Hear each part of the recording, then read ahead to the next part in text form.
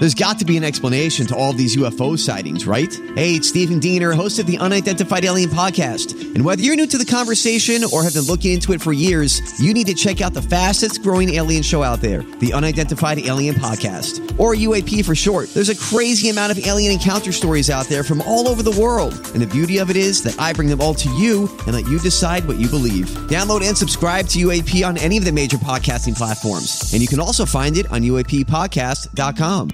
The Joyce Kaufman Podcast is being brought to you by Code Red Roofers, South Florida's leading residential and commercial roof experts. Code Red Roofers, roofers that respond. Call 844-4CODE-RED or visit CodeRedRoofers.com. News Talk 850 WFTL presents Joyce Kaufman, No Restraint. Here's Joyce Kaufman.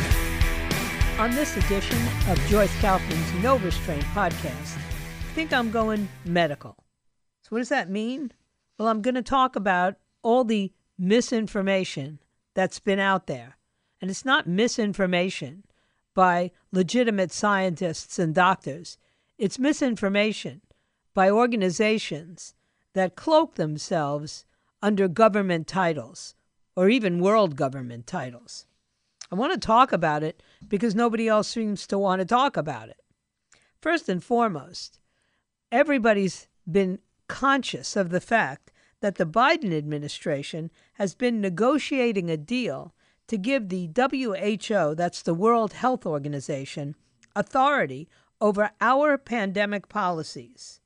This new international health accord, actually, they found a way to avoid Senate approval. They're preparing to sign up the United States to a legally binding accord with the WHO that would give the UN subsidiary based in Geneva the authority to dictate what America does, our policies during a pandemic. At times like this, you can't tell me you don't miss Donald Trump. Despite widespread criticism of the WHO's response to the COVID pandemic, our Health and Human Services Secretary, you know who I'm talking about, Xavier Becerra. Oh, you didn't know who I was talking about? That's probably because he keeps a really low-key profile since he hasn't done anything. Anyway, he joined with the WHO Director General Tedros Adhanom, I can't pronounce his last name, it's something like Ghebreyesus, in September of last year to announce the U.S. WHO Strategic Dialogue. And they developed this platform to maximize this long-standing U.S. government relationship with the WHO and to protect and to promote the health of all people around the globe, including the American people. Well, not for nothing. While I really like lots of people all around the globe, have some friends in New Zealand and South America, have friends in Europe, I really like the American people just a little bit more, and I'm more concerned with what kinds of policies affect us than what kinds of policies affect everybody else. Maybe it's just me. Call me selfish, but this is my country. So after all of the controversy surrounding the pandemic responses, we have now been told that they have had a discussion and they have spawned the Zero Draft, which is basically a PDF, of a pandemic treaty that was published on the first day of February, which now seeks ratification by all 194 WHO member states.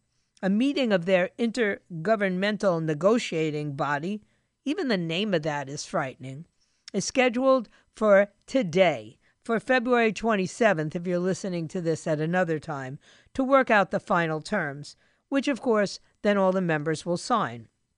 It's written under the banner of the World Together Equitably. It actually grants the WHO the power to declare and manage a global pandemic emergency.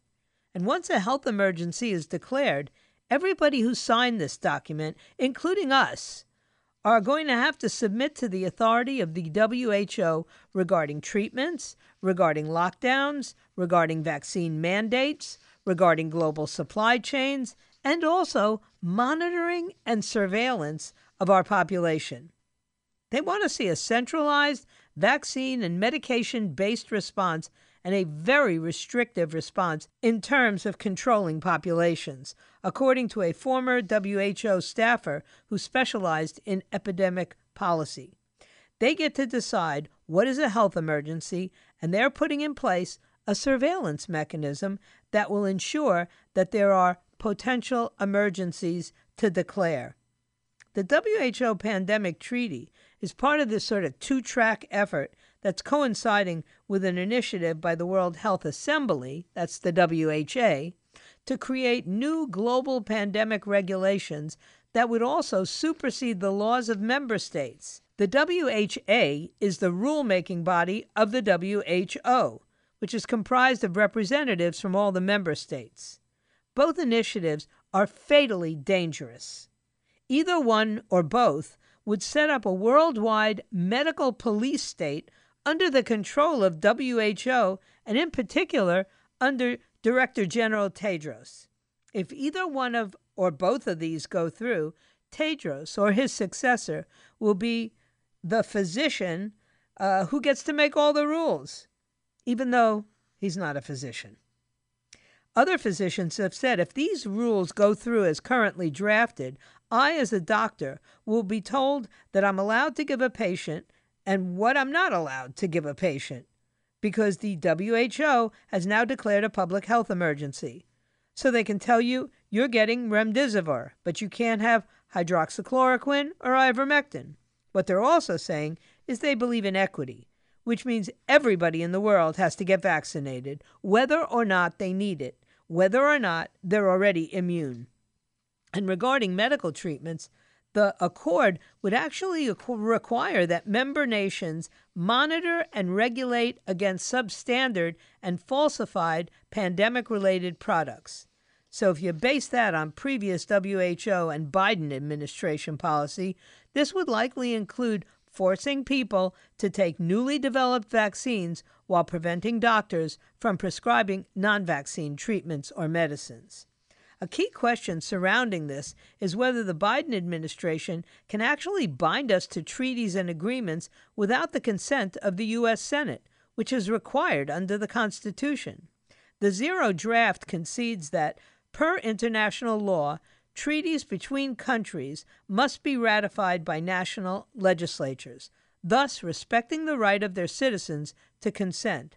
However, the draft also includes a clause that the accord will go into effect on a provisional basis as soon as it's signed by delegates to the WHO, and therefore it's going to be legally binding on members without ever having been ratified by legislatures. Whoever drafted this clause knew as much about U.S. constitutional law and international law as I did, and deliberately drafted it to circumvent the power of the Senate to give its advice and consent to treaties. This is crazy land. There are several U.S. Supreme Court decisions that may actually support the Biden administration in this. They include State of Missouri versus Holland, in which the Supreme Court ruled that treaties supersede state laws.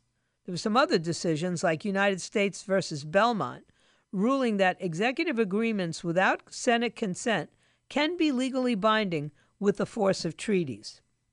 There are parallels between the WHO Pandemic Accord and a recent OECD Global Tax Agreement, which the Biden administration, of course, signed on to, but which Republicans say has no path forward to legislative approval. In the OECD agreement, there are punitive terms built in that allow foreign countries to punish American companies if the deal is not ratified by the United States. As with the OECD tax agreement, administration officials are attempting to appeal to international organizations to impose policies that have been rejected by America's voters. Under the U.S. Constitution, health care does not fall under the authority of the federal government. It is actually the domain of the states. The Biden administration found this to be a very unwelcome impediment to its attempts to impose these vaccine and mask mandates on Americans, as those of us living in Florida are grateful to report, because courts ruled that federal agencies did not have the authority to make our governor do what Joe Biden wanted him to. To circumvent that, they went to the WHO, for either the regulations or the treaty to get around domestic opposition. According to the Zero Draft, signatories would agree to, quote, strengthen the capacity and performance of national regulatory authorities and increase the harmonization of regulatory requirements at the international and regional level.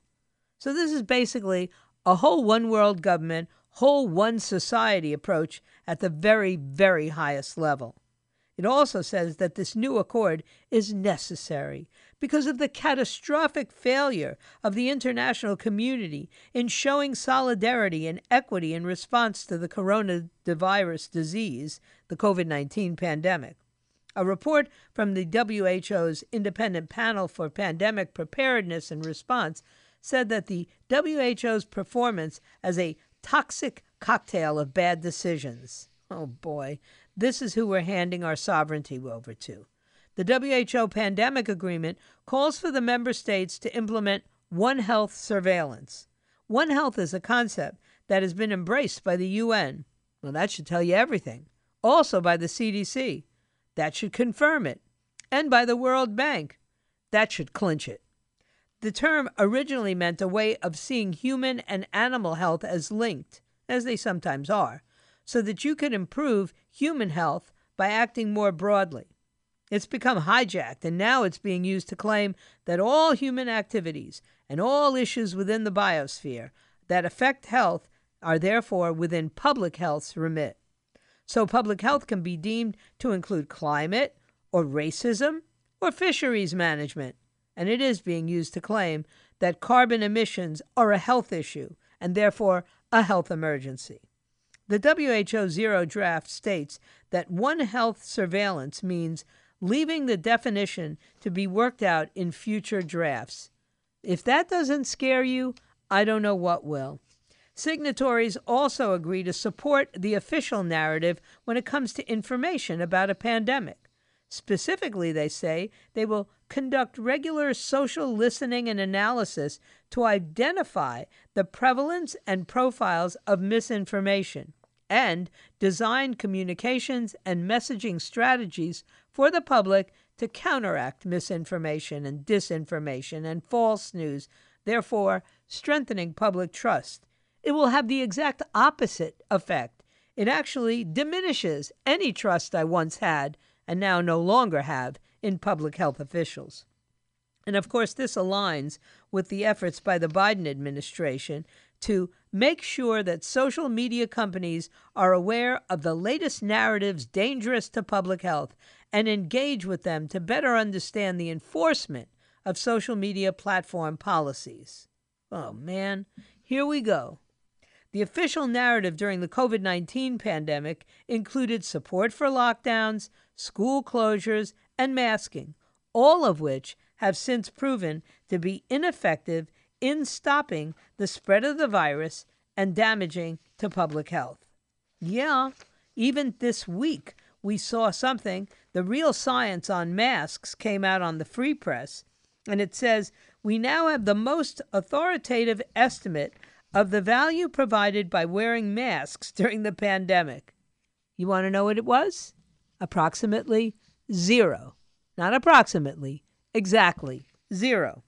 The most rigorous and extensive review of the scientific literature concludes that neither surgical masks nor N95 masks have been shown to make a difference in reducing the spread of COVID-19 and other respiratory illnesses. This verdict really ought to be the death knell for mask mandates, but that would require the CDC and the rest of the public health establishment to forsake the so-called science, and unfortunately, these leaders and their acolytes in the media seem as determined as ever to ignore actual science. You know, before the pandemic, clinical trials repeatedly showed little or no benefit from wearing masks in preventing the spread of respiratory illnesses like the flu and colds. That was why, in their pre-2020 plans for dealing with a viral pandemic, the WHO, the CDC, and other national public health agencies did not recommend masking the public. But once COVID-19 hit, magical thinking prevailed. Officials ignored all the previous findings and plans, instead touting crude and easily debunked studies purporting to show that masks worked. The gold standard for medical evidence is randomized clinical trial, and the gold standard for analyzing this evidence is Cochrane, formerly the Cochrane Collaboration. They're the world's largest and most respected organization for evaluating health interventions. Funded in part by the NIH and other nations' health agencies, it's an international network of reviewers. It's based in London. It has partnerships with the WHO and Wikipedia, and medical journals have hailed it for being the best single resource for methodologic research and for being recognized worldwide as the highest standard in evidence-based healthcare. It has published a new Cochrane review of the literature on masks, including trials during the COVID-19 pandemic in hospitals and in community settings. The trials compared outcomes of wearing surgical masks, versus wearing no masks, and also wearing surgical masks versus N95 masks. The review, which is conducted by a dozen researchers from 6 different countries, concludes, here, are you ready for this? That wearing any kind of face covering probably makes little or no difference in reducing the spread of respiratory illnesses. I'm not a physician, but I knew that. It may seem intuitive that masks must do something, but even if they do trap droplets from coughs or sneezes, which is the reason that surgeons and nurses wear masks, they still allow tiny viruses to spread by aerosol even when they're worn correctly.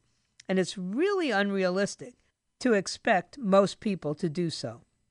While a mask may keep out some pathogens, its inner surface can also trap concentrations of pathogens that are then breathed back into the lungs. Whatever theoretical benefits there might be, and that's all this was ever based on, clinical trials that benefits have turned out to be either illusory or offset by negative factors. Out at Oxford, Tom Jefferson, who is the lead author of the Cochrane Review, summed up the real science on masks. There is just no evidence that they make any difference. Full stop.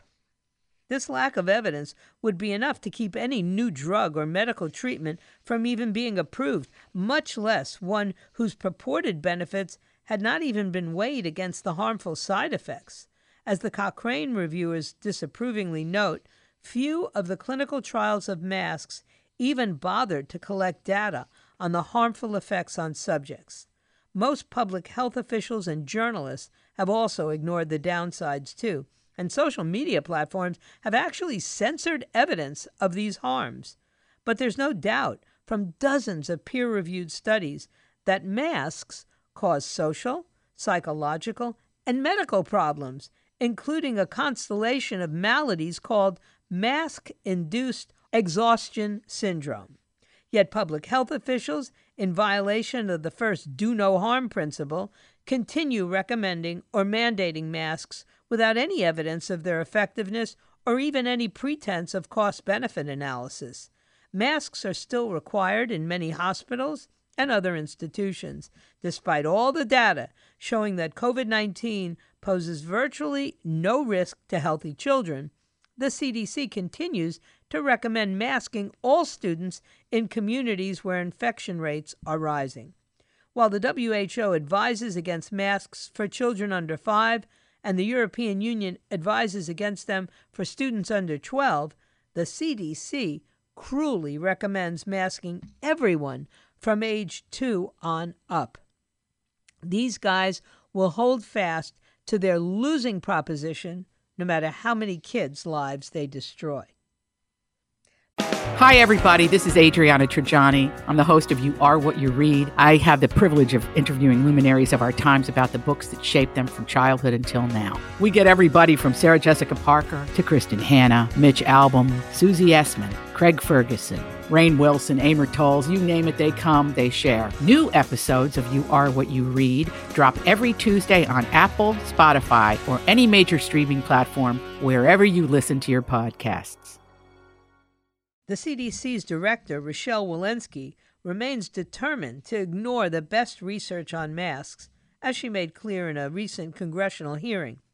Our masking guidance doesn't really change with time, she said, when asked how the new review from Cochrane would affect the agency's policies.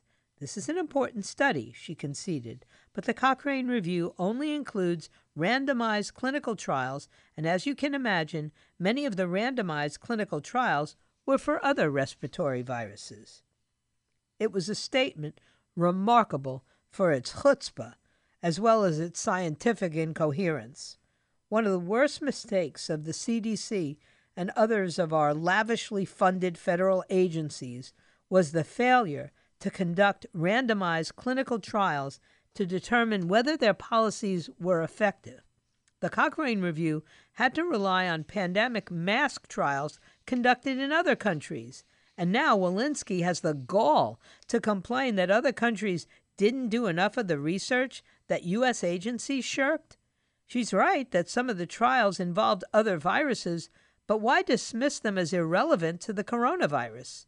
And while one can always wish for more studies to include a meta-analysis, there's no excuse to ignore the best available evidence in favor of the shoddy, crappy science that was peddled by her agency to defend its policies.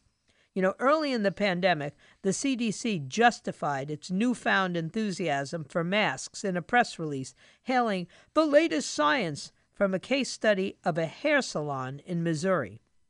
Wearing a mask prevented the spread of infection from two hairstylists to their customers, the CDC proclaimed, a preposterously sweeping conclusion to draw from a small observational study that lacked a control group and had other obvious limitations. Most of the salon's customers were never even tested for COVID.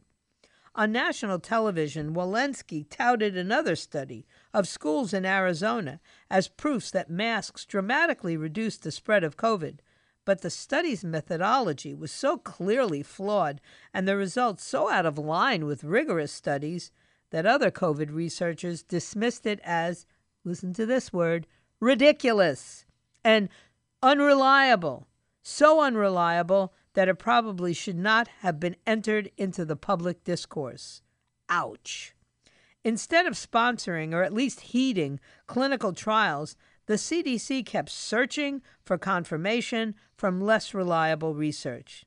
It repeatedly cherry-picked observational data, crediting masks for a short-term reduction in COVID rates in some localities, while ignoring contrary data from more systematic analysis, such as a study that tracked infection rates nationwide over the entire first year of the pandemic and found that neither mask mandates nor mask usage correlated with infection rates. Can anything persuade the maskaholics in the public health establishment and the public to give up their obsession?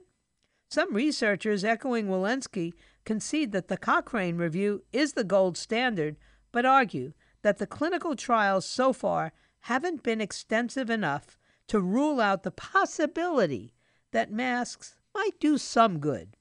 But that vague possibility is no reason to force masks on people.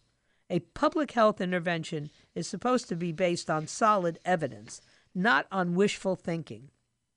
In his book, The Unmask, the Global Failure of COVID Mask Mandates, data analyst Ian Miller devotes an entire chapter to graphs exposing the CDC's statistical malfeasance.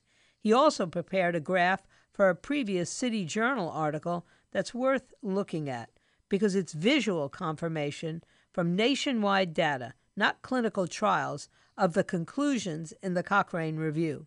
The graph tracks the results of the natural experiment that occurred across the United States in the first 2 years of the pandemic, when mask mandates were imposed and lifted at various times in 39 states. The black line on the graph shows the weekly rate of COVID cases in states with mask mandates that week, while the orange line showed the rate in states without mandates. The trajectories are virtually identical.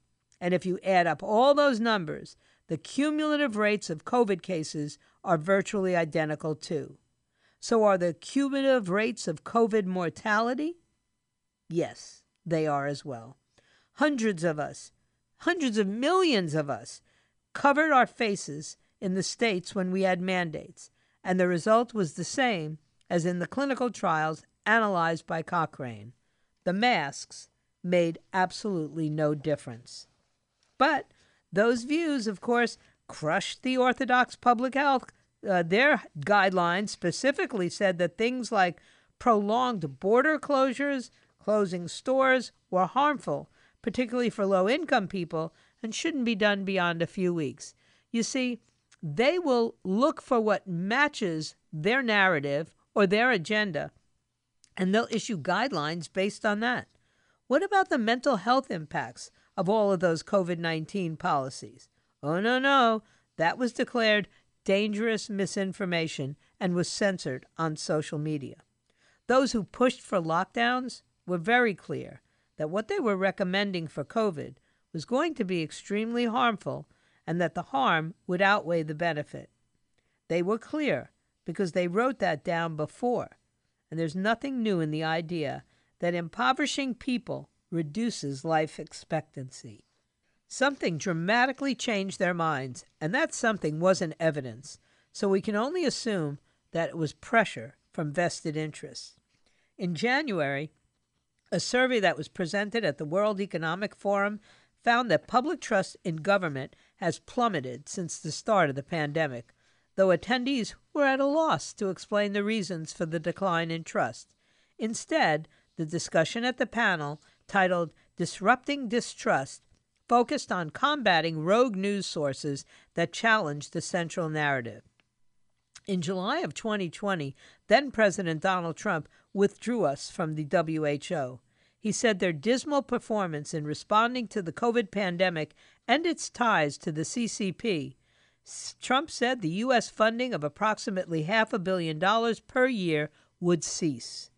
In response, then-presidential candidate Joe Biden vowed, "On my first day as president, I will rejoin the WHO and restore our leadership on the world stage." Biden kept that promise and took it one step further, negotiating this pandemic accord.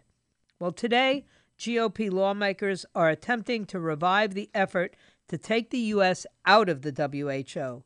On January 12th, House Republicans introduced the No Taxpayer Funding for the World Health Organization Act, which was sponsored by 16 representatives. Representative Chip Roy, one of my favorites, lead sponsor of the bill, stated, "Funneling millions of taxpayer dollars to the corrupt WHO that serves the Chinese Communist Party is a slap in the face to hardworking American families who are struggling under record-high inflation, and to all those whose lives and livelihoods were ruined and destroyed by the COVID pandemic."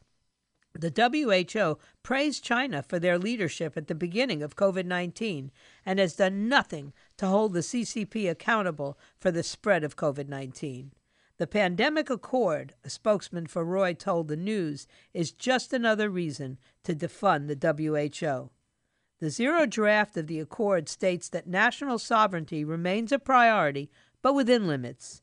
States have, in accordance with the Charter of the United Nations and the principles of international law, the sovereign right to determine and manage their approach to public health. That's what the draft declares, provided that activities within their jurisdiction or control do not cause damage to their peoples and other countries. So in other words, the accord states that human rights are also important, and it mandates that people living under any restrictions on the freedom of movement, such as quarantines and isolations, have to have sufficient access to medication, health services, and other necessities and rights. So in other words, human rights now include health equity. You can't make this stuff up. In line with this concept, countries like Austria went so far as to criminalize the refusal to take the COVID vaccine. Within the United States, places like my hometown of New York City mandated vaccine passports for access to public spaces, dividing its residents into a privileged vaccinated class and a second-tier unvaccinated class. However, others see human rights not in terms of collective health, but rather as individual rights, to include such things as personal sovereignty, the ability of individuals to make their own choices, the right of people to have a voice in medical decisions that affect them, free speech and freedom of movement and assembly. Following the Second World War and the state control ideologies of fascism and National Socialism and communism, it was realized that there has to be a fundamental understanding that individuals are sovereign. I think this issue is much, much, much, much broader. It's what sort of society do we want to live in? Do we believe in equality, or do we believe in a feudal system where we have a few people at the top controlling society and telling others what to do? That's the direction we're going in. The WHO, the U.S. Health and Human Services Department, and the World Bank, well, they don't care about your sovereignty or mine, but I do. I'll keep sounding the alarm. Thanks for listening to this No Restraint podcast. I'm Joyce Kaufman. See you next time. The Joyce Kaufman Podcast has been brought to you by Code Red Roofers, South Florida's leading residential and commercial roof experts. Code Red Roofers, roofers that respond. Call 844-4-CODE-RED or visit CodeRedRoofers.com.